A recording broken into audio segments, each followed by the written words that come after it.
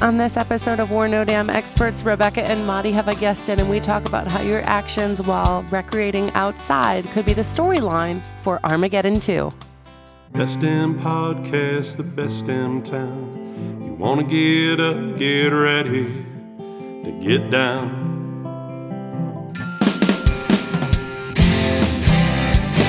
With its big wide sky and the wild river Thames. If you wanna go, we can take you there to Great Falls, Montana. Welcome to the greatest damn town in Montana, Great Falls. I'm Rebecca Ingham. And I'm Maricela Hazard. And we're no damn experts. But today we have an expert on the podcast who brought in graphic material and pretty much made everyone at the table want to leave. Just you. Just you me. got the heebie-jeebies. I was fine with the bugs. He was only slotted an hour to visit with us about 2 weeks ago, and we wanted more time with him. So please welcome to the podcast, Colin, who is an expert on invasive species in Great Falls, Montana, and other places of Montana, like all invasive species, right? That's right. The whole state. So your official title would then be Doctor of... Invasive species? I don't know if I would take it that far, but There's yes. self-proclaimed doctors. You can just say yes. Okay. Okay. Absolutely. I'm a doctor. It is Montana's #1 podcast, so not a whole bunch of people are going to hear that you've just claimed to be a doctor on invasive species.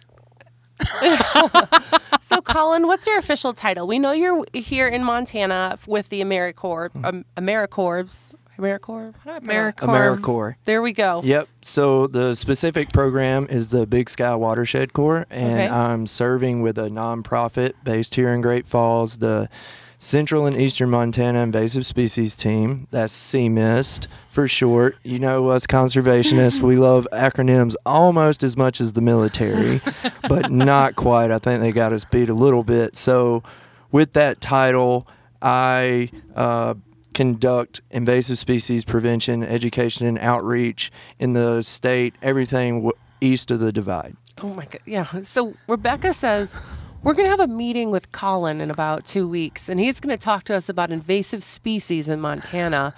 And I'm thinking to myself, what the heck is going on? What does this involve? Am I going to fall asleep? And then he comes in with a case of goodies. And pictures and posters and cool sayings and stickers. And yeah, we were fascinated by everything you told us, and we think it fits perfectly with the Recreate Responsibly message. 100% agree. And I have to tell on myself and then my husband. So when we originally planned this, I was like, Madi, I'm like, more invasive species training. Like, I don't want any more of this. However, your training, 100% the best out of all the other training that we got. Nothing is more informative. Nothing is cooler than the posters. Mm-hmm. So we've got a lot of information for guests as they are traipsing around our area, recreating in the outdoors. But after the presentation, I went home and I was sharing all my newfound knowledge about invasive species, about bullfrogs and weeds and aquarium dumps and all this other weird stuff that we talked about. And my husband says, why didn't I get to go to this? And I'm like, I don't know. I don't know if Colin does one-on-one stuff, but maybe. I don't know how many people came into our office and we told them about you. You're now a local celebrity. All right. Colin was here, and when he asked about questions, I didn't have any questions about the invasive species. I had questions about him, like, where did you get your education from? Because when Colin's going to tell you about invasive species, this is one of the few career fields, I think, where you actually use everything you learned in school. And Colin's like, well, you shouldn't like this plant. I'm like, okay. And then he's like, because if the plant comes here, it's going to tear up that, and it's going to be in the riverbed, and then erosion, and then the pigs, and pretty much we're all going to die. It's kind of an apocalyptic message, that's for sure. So everyone knows you, and they're excited to hear about these messages that you have. And the main thing that you kept repeating during your conversation with us, or lecture, I should say, was clean, drain, dry. So what does that mean if I don't have a boat? Or if I do have a boat?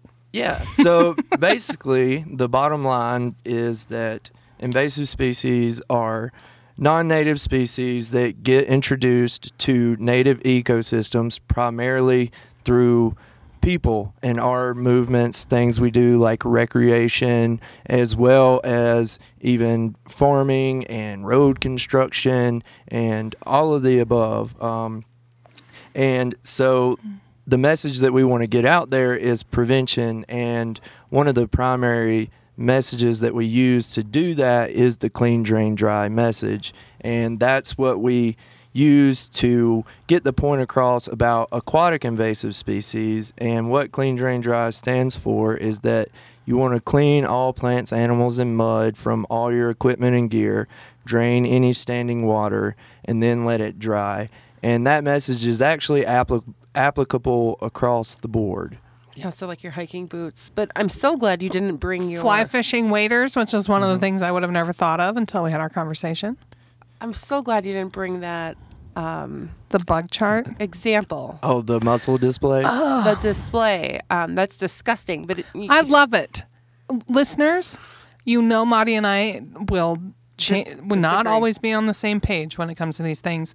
The muscle display was amazing. How much did that cost? I'm not sure, but I've been told that they're quite expensive, and if I ever had a entrepreneurial bone in my body, that I should move somewhere that has muscles and start putting things in the water and selling them.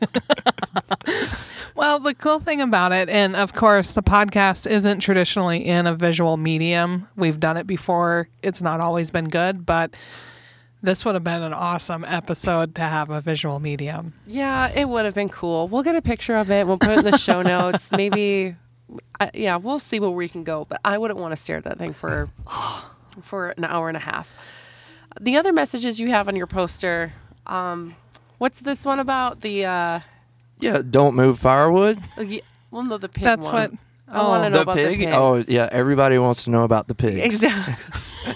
Everybody loves to talk about feral swine, Okay. in my experience. I think don't move the wood. That's what Tree said. Stickers are really a great message for a lot of our people who are out there building campfires. Don't take the wood out of the mountains.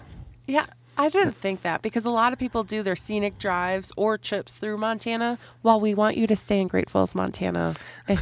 In one of our lovely lodging properties. But when you come visit Great Falls, Montana, don't bring your split firewood from home. There you go. Buy it from a local source, support local entrepreneurs, or gather it on site wherever you may be camping. See, solid words of advice. In being a Montana chick, I will tell you, the first time I saw firewood for sale at the grocery store, I'm like, what kind of losers can't find their own firewood? What if And it's then, wet outside, Rebecca? Then Well- you need to buy dry. yes, I get that, but now knowing that they carry invasive species, it's very important to buy firewood in the area if it's, wet or you're not handy with a chainsaw. Yep. And besides the pests, one thing that's a specific threat to the West is introducing forest pests can also increase the fuel load for wildfires, which is always a big concern. Yeah. See, it's not just one thing. Every step has a repercussion that ends in apocalyptic disaster. Pretty. Well, I mean, think about it. You move the firewood from point A to point B, and then you cause that wildfire. Yeah, it And seems simple. Seems like a simple thing, but nope. How do you sleep at night knowing that? How do You don't. You don't, because your house is Leave on the wood fire. where it lies. You guys are horrible. And then, with the wildfires, that clears out all the soil for more. What you said noxious? What are they called? Noxious weeds. I've never heard that word before. I thought it was obnoxious. Yep. Like, what's the difference? Well, so noxious weeds cause huge impacts to agriculture. They actually cost the state about 89 cents per acre per year. with the management and treatment, the loss of forage wow. to livestock and wildlife. And so even besides agriculture, when we don't play clean go, I'm going to throw too many of these. Oh, no, no, today. there's it's not too fine. many. We love it. Our listeners obviously love it otherwise. But- And there'll be a test at the end. You can get it at the show notes, mail it in, win a prize. there you go. Yeah. So if We'll you don't, send you firewood. No. yeah. But yeah, so when you don't clean your gear in between recreating, whether that be hunting, fishing, what have you, mountain biking, ATVing, you name it, you can then introduce those weeds to previous agricultural lands that weren't inhabited by those weeds, as well as public lands like national forests that we want to preserve.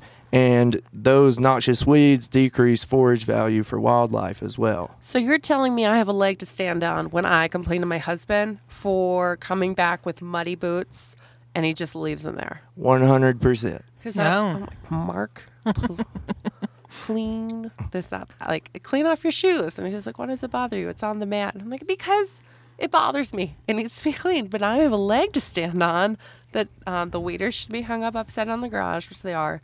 But the hiking boots are always muddy. Okay. Yep.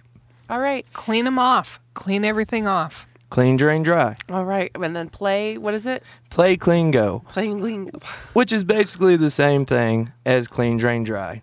It's just the slogan that we use for recreators, like mountain bikers and ATV and hunters. So one of the cool things, I'm going to talk about bugs because it now makes Monty very uncomfortable. But you were telling us about how microscopic some of these snails and clams and mussels all integrate into our systems, as they're just super small. You're never going to be able to detect them. Yeah, some people do suffer from microscopic muscles. She's big into dad jokes. I had to. Should have prepared that. You set me up. Okay. But they're very tiny. But some of the snails will suck into themselves and get dry or hold their moisture in and can last for a long time. And it's not just like on motor propellers, but on tow ropes and anchor ropes and other stuff. So talk to us about the bug problem when it comes to the water. So there's not really any aquatic invasive bugs that I have any information for you, but I can speak on the mussels, the snails, and that sort of thing, as well as if you're not cleaning off those wading boots, as you mentioned, when you come out of the river and walk through the mud, and then you're then walking through the riparian zone, which is just the section of bank immediately along the river, basically the floodplain, that area. You can then transport noxious weeds and riparian invasives like Russian olive and common buckthorn, or the New Zealand mud snails, because they like to hang out down in the mud, and that's the one that you mentioned that can close itself off to retain its moisture to then be transported to a new place. So then, even after it comes out of the water, if you don't clean those boots off, those mud snails live in the mud, as their name suggests, and you can actually move them to a new body of water as well. And these are all invasives that we currently have in the state, but they are not distributed throughout the whole state. Those mud snails are only in about a third of the state right now. You So say keep right 'em now, there. like, Yep. but you kind of had this negative outlook. You kept saying they're not here yet. I've been told I was a pessimist before. So okay. They're not here yet. So that means if people don't start play clean go or clean drain dry, that it's just going to take over the world. And this is the starting of a very weird sci-fi movie. Yes. Well, so the mussels are taking over in a lot of places, and that's the big one that we're trying to keep out with the clean, drain, dry message and the boat inspection stations and that sort of thing. And actually this year we've intercepted 27 mussel-fouled watercraft entering the state so far, Ooh. which is by far more boats than they had stopped by this time last year. So what happens when your boat is stopped and flagged? Do you get a fine? You get sent home? No, so you won't get sent home. However, you will receive a mandatory decontamination where they pressure wash your boat, and they do that with really hot water at least 120 degrees Fahrenheit to decon. But however, like you mentioned, the mussels in their larval stage, that's called the veliger stage, can also be microscopic. So even after you do that decon, it's still very possible that you could miss something, especially in something like a sailboat with a large keel coming up into the middle of the watercraft, or a wakeboard boat with ballast tanks and that sort of thing. So what happens after your boat is confirmed as mussel fouled, it receives the mandatory decontamination, but it will also receive a steel cable lock on the boat itself where it's attached to the front of the trailer so that you cannot launch at your destination. And then a FWP supervisor will then do a follow-up inspection and potentially Take your boat. No, he won't steal your boat, but he will require 30-day dry time if he does not feel that the boat has been properly decontaminated prior to launch, because the mussels can survive for up to 30 days out of water. Oh, wow. So the 30 days then allows them that opportunity to wither up. So it may Exactly. seem like a free boat wash, but it's actually like a free It is timeout, that's what we detention. call, we went to Tiber 2 weekends ago. It was awesome. And that is one of the bodies of water that is very, I don't know, what do you call it, being looked at to make sure that there's no spread of invasive species there. But we call it the free boat wash. Well, we're like, all right, we're done fishing. Let's go get our boat washed.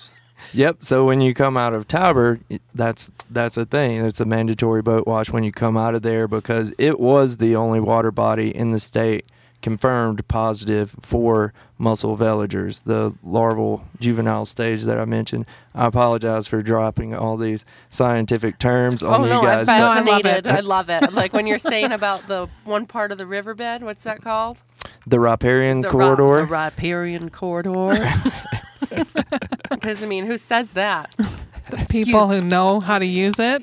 And so when you get your boat washed, it's not just a boat wash. It is all watercraft, paddleboards, kayaks, canoes. Correct. Yes, even unmotorized watercraft. I even saw a funny picture from one guy that pulled into an inspection station with a giant inflatable unicorn. Oh. And he had to stop and be inspected. Because, like I said, with the non-motorized watercraft in particular, you can even transport invasive species with the mud attached when you are pulling it in and out of the water. I didn't know what watercraft inspection mandatory meant when we were moving from whatever place we were moving from, and I was the one towing the boat. So, yeah, I found out quickly. My husband's like, where are you? Because you're not following me anymore. And I pulled off. I'm like, am I supposed to be here? And they're like, yes, it's a $700 fine if you don't, because we're going to get the camera footage on you. Oh. Yeah. So I had to stop at tons of them moving from California to Montana and Louisiana to California. Yes, so if you don't stop, you will get chased down by DNR and fined, Yes. or made to go back to the inspection station. Well, hopefully it's not the fine, because that's an expensive one. But I understand, because you're causing the wildfires and the end of the earth. Right. So We joke, but it is possible that you could cause the end of the earth. yes. Now I'm going to ask you to tell people a very unpopular thing. Back to the pigs. Yes. You're talking to a lot of people from Montana, and obviously people outside of Montana that come here for hunting trips. We're not supposed to shoot pigs. That's correct. Under Montana law, you cannot shoot feral swine. You cannot hunt feral swine. However, they are not currently confirmed in the state. Okay. But they have been released, and people have been hunting them along the Canadian border and the Highline area where we border Saskatchewan and Alberta. So there is the possibility of them making their way down through the Canadian border into the state of Montana. The border's closed. Well, pigs don't exactly respect human boundaries. They don't care. No, they Pigs don't don't care at care. all. We do get a lot of guests into the state of Montana, especially into Great Falls, from Texas. And Texas has a big pig problem. We don't want their big pig problem. No. No, we And- don't. And so what you're supposed to do when you see a feral swine is squeal on pigs. Yes, you got it. I taught you guys well. Yes, we know stuff now. So, yes, also under Montana law, if you see feral swine, you're supposed to contact the Department of Livestock immediately. They're the ones responsible for managing feral swine in the state. And because if you shoot them, an interesting fact that they have discovered in places like Texas is that you actually increase their dispersal rate and the damages and that sort of thing. You actually increase the pig populations when you try to shoot into what they call a sonder. I love it. That is basically a herd of pigs. Group of pigs. And they travel in about a group of 25 to 30. And then when you shoot into them, they disperse into 2 to 3 groups and then reproduce another 25 to 30 head sonder. I liken it to the fact that your sonder always has to be at least 20 to 30 people. So pigs. all of a sudden, well, yeah. Well, I just Pigs. I love that it's a sonder. And so when you get separated from your original sonder, you got to make a new sonder. Get to it. And it's like, all right, the clock is ticking. We got to get our sonder back up. we have 9. We need 16 more. Everyone, let's go. So why is it called a sonder? Or is it just another trivia question? Like I'm supposed to know a group of crows is a murder. You know, I don't know the reasoning behind that one. It's like I the would have to do herds more of- research on that. So we are then taking away your title of doctor. That's okay. You can rescind that one because I'm not Sonder? actually a doctor anyways. Sonder has nothing to do with invasive species. It's just the name It's of a related grouping. to a pig. Who is it? Yeah. So we don't want them here. But, hey, just a PSA for anyone else listening outside of Montana that has that problem too. Please don't bring your pigs here and Yeah, sell no. tickets for a pig hunt No, in Montana. keep your pigs away. So I have a question because earlier we were telling someone, hey, Colin's coming in about invasive species. And we're so excited. And she's like, well, I have a question for him. I live a little bit outside of town and there's this weed and it has purple Tall leafy weed that gets a round purple, thistle. not thistle-like, a round, not a bulb, round purple flower on it. And so she's supposed to give you this description and you identify it. Well, so there's that description could be applicable to multiple things. However, I believe she's probably referring to spotted knapweed. Is that a noxious? It is. That is Oh. an invasive noxious weed That was my that gut thing. has no forage value for livestock or wildlife and a big propensity to spread here. It really likes it here. If you go up to just the North Shore Trail, you can see along the mountain bike trail just, huge swaths where it's covered with knapweed. Because they Same didn't thing play in clean even- go. Exactly. They did not clean their mountain bikes, or it could have been brought in with livestock. So you're telling me if I'm on the North Shore Trail, the River's Edge Trail, Mm-hmm. and I take my bike there, and then all of a sudden I'm at Giant Springs, or like I'm supposed to. Yeah, clean between. Wow. I wouldn't take it that far because down at Giant Springs, they probably have it too. But if you recreated on the North Shore Trail and then you were going, say, let's just say to Missoula, you would want to clean it. I mean, chances are spotted knapweed is pretty prevalent in the state at this point, but there are other noxious weeds that aren't, like one that we have here that's slowly spreading that is kind of a scary one, is what's called ventonata. Oh, that's right. And so that is one that you could spread, and they do have it west of the divide as well, but most of the state does not have ventonata currently. What is ventonata? It's another invasive noxious weed. Livestock and wildlife doesn't like to eat it because it's high in silica content, so they don't like it. And it also is one of those that can proliferate with fire easily once, because it's an annual winter grass, and it's also perfectly adapted to central and eastern Montana. It's out of the Mediterranean. It likes cold summers and cold winters and hot, dry summers. We have that here. We do. The We're- local NRCS office is actually working on a Ventinata tip this year, which is a targeted implementation plan. What is the RCS? The NRC, DNR? Oh. NRCS. the Natural Resource You're just guessing. Conservation Society. Service. Service. That's right. And they're under the USDA. And USDA? No, I'm trying to. oh wait, what is that? United States Department of Agriculture. Okay. But yes, so they are actually working on that this year to address the Ventinata issue and partner with landowners to come up with treatment plans. And it's a cost share program that gets landowners involved with the treatment of Ventinata. And it is in Cascade County. That one is down in Eden Hill. So any local landowners that would like to apply for the Ventinata tip, you should contact Brad Holliday at the local NRCS office. There you go. Wow. Now, you're talking about weeds. Some of them you shouldn't pull, or any of them should you pull? That's right. So there are certain weeds that are what's called rhizotomous, which means they can sprout out of their roots. So if you just pull them, then they can actually spread further. And actually, when you pull it, you may end up with 2 or 3 more.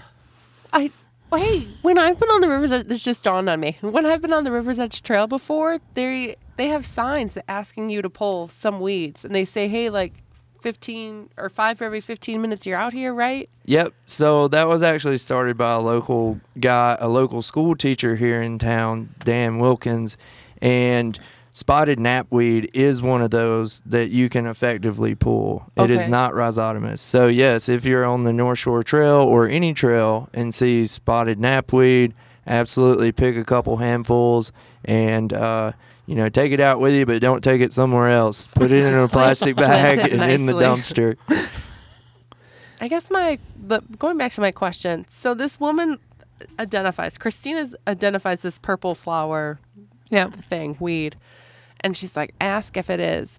I don't know what anything looks like. I'm walking. It doesn't matter if it's poison ivy or if it's, Poison ivy is pretty. it's just a plant. It's in my way. I'm trying to walk through the hike. So how am I supposed to know if anything is noxious or not? And I'm kind of asking you a trick question. So, if you contact the local MSU Extension office or the Weed Control Association, you can get little field guides that you can take with you while you're recreating to identify those noxious weeds, and it will also give you a little bit of information on the habitat they like and the impacts and identifying characteristics and what the proper control measures are for that weed. So this is pretty much like weed or bird watching, but weeds. Pretty much, yeah. Okay. You get to be. There's a new recreational avenue for some of you guys. You could be weed identifiers. Well, Weed watchers. my trick question is, like, it shouldn't matter if I can identify it or not, as long as I play clean go. There you go. Yep. Because not everyone else, a lot of people are like me, are like, hey, I don't know what they look like.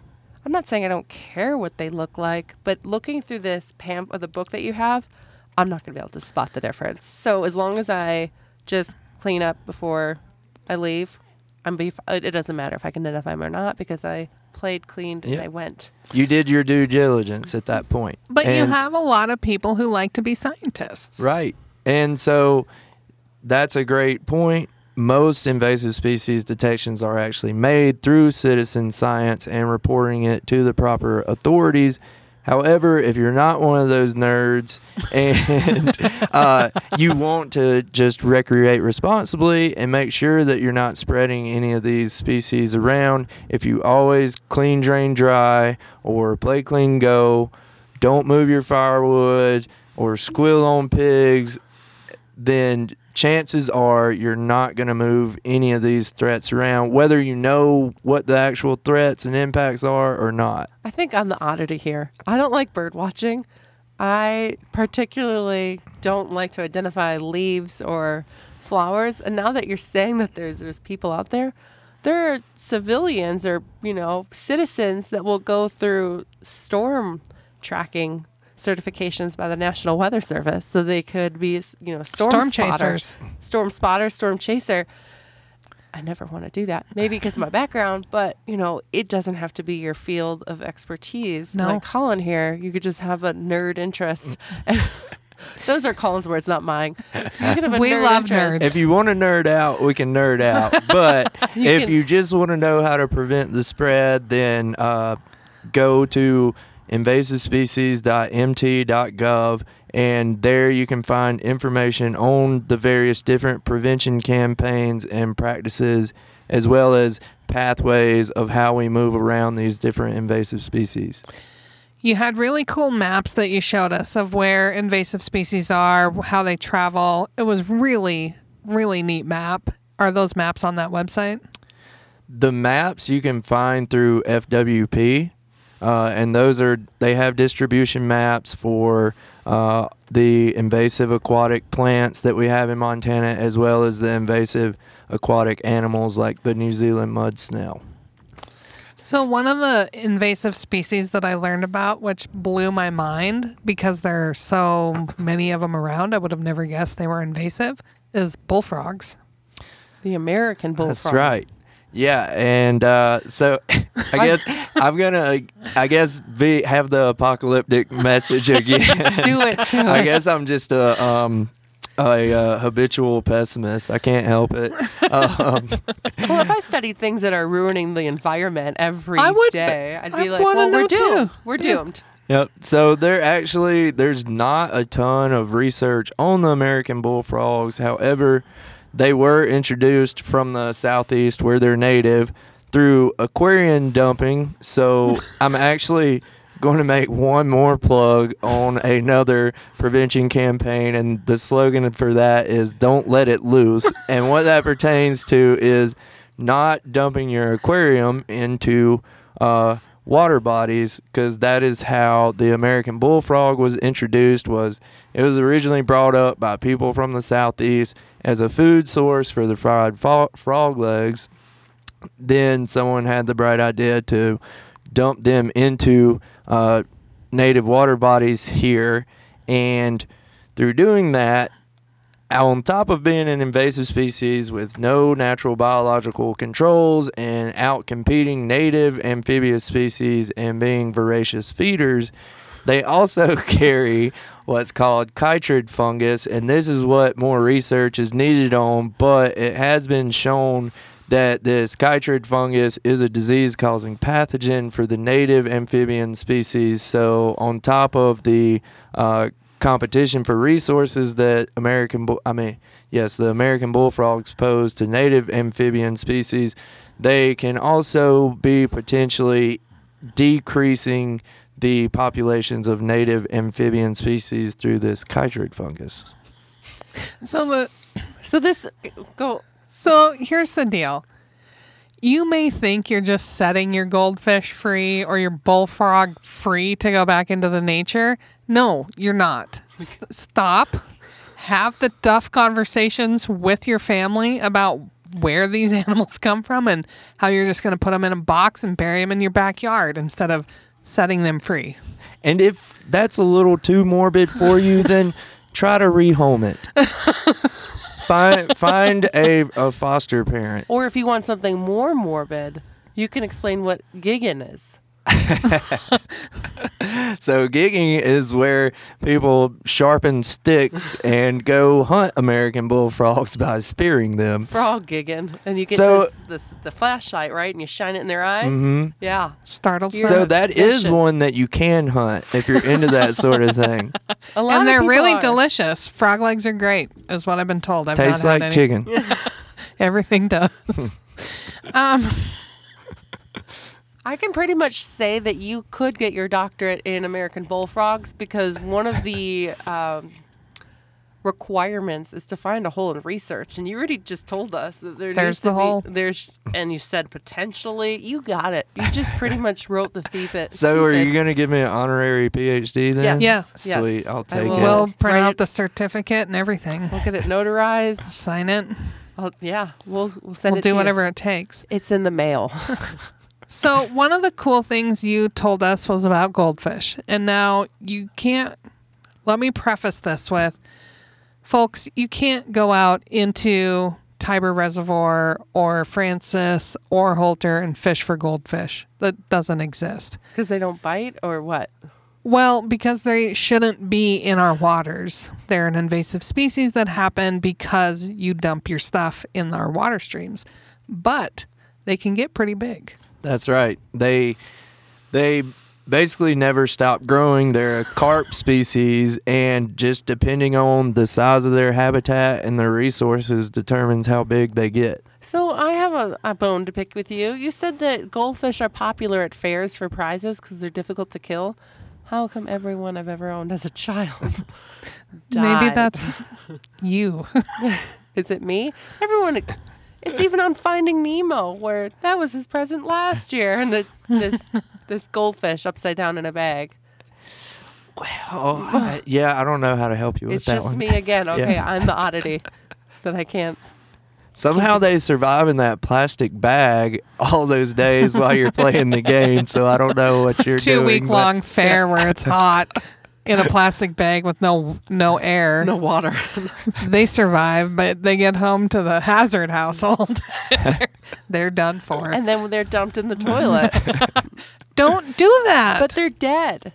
So yes, if they're already dead, you can do that. But if you flush certain things without making sure that it's been killed off, they can potentially. It's a little bit of a long shot, but they can potentially make it back into natural water systems. Okay. So the I want to meet someone who does aquarium dumping. Not actively, but just, what's their reasoning on like, hi, I have this snake. Don't want it anymore. Let's just release it to my neighbors. I guess they think they're doing a good thing and the humane thing, but they're actually killing more animals by releasing it. And so that's actually the thing. That's why they're having to drain Lake Elmo this year in Billings, is because of the Asian clams, which they think were introduced by aquarium dumping. They're not sure, but they really don't have any other explanation for it.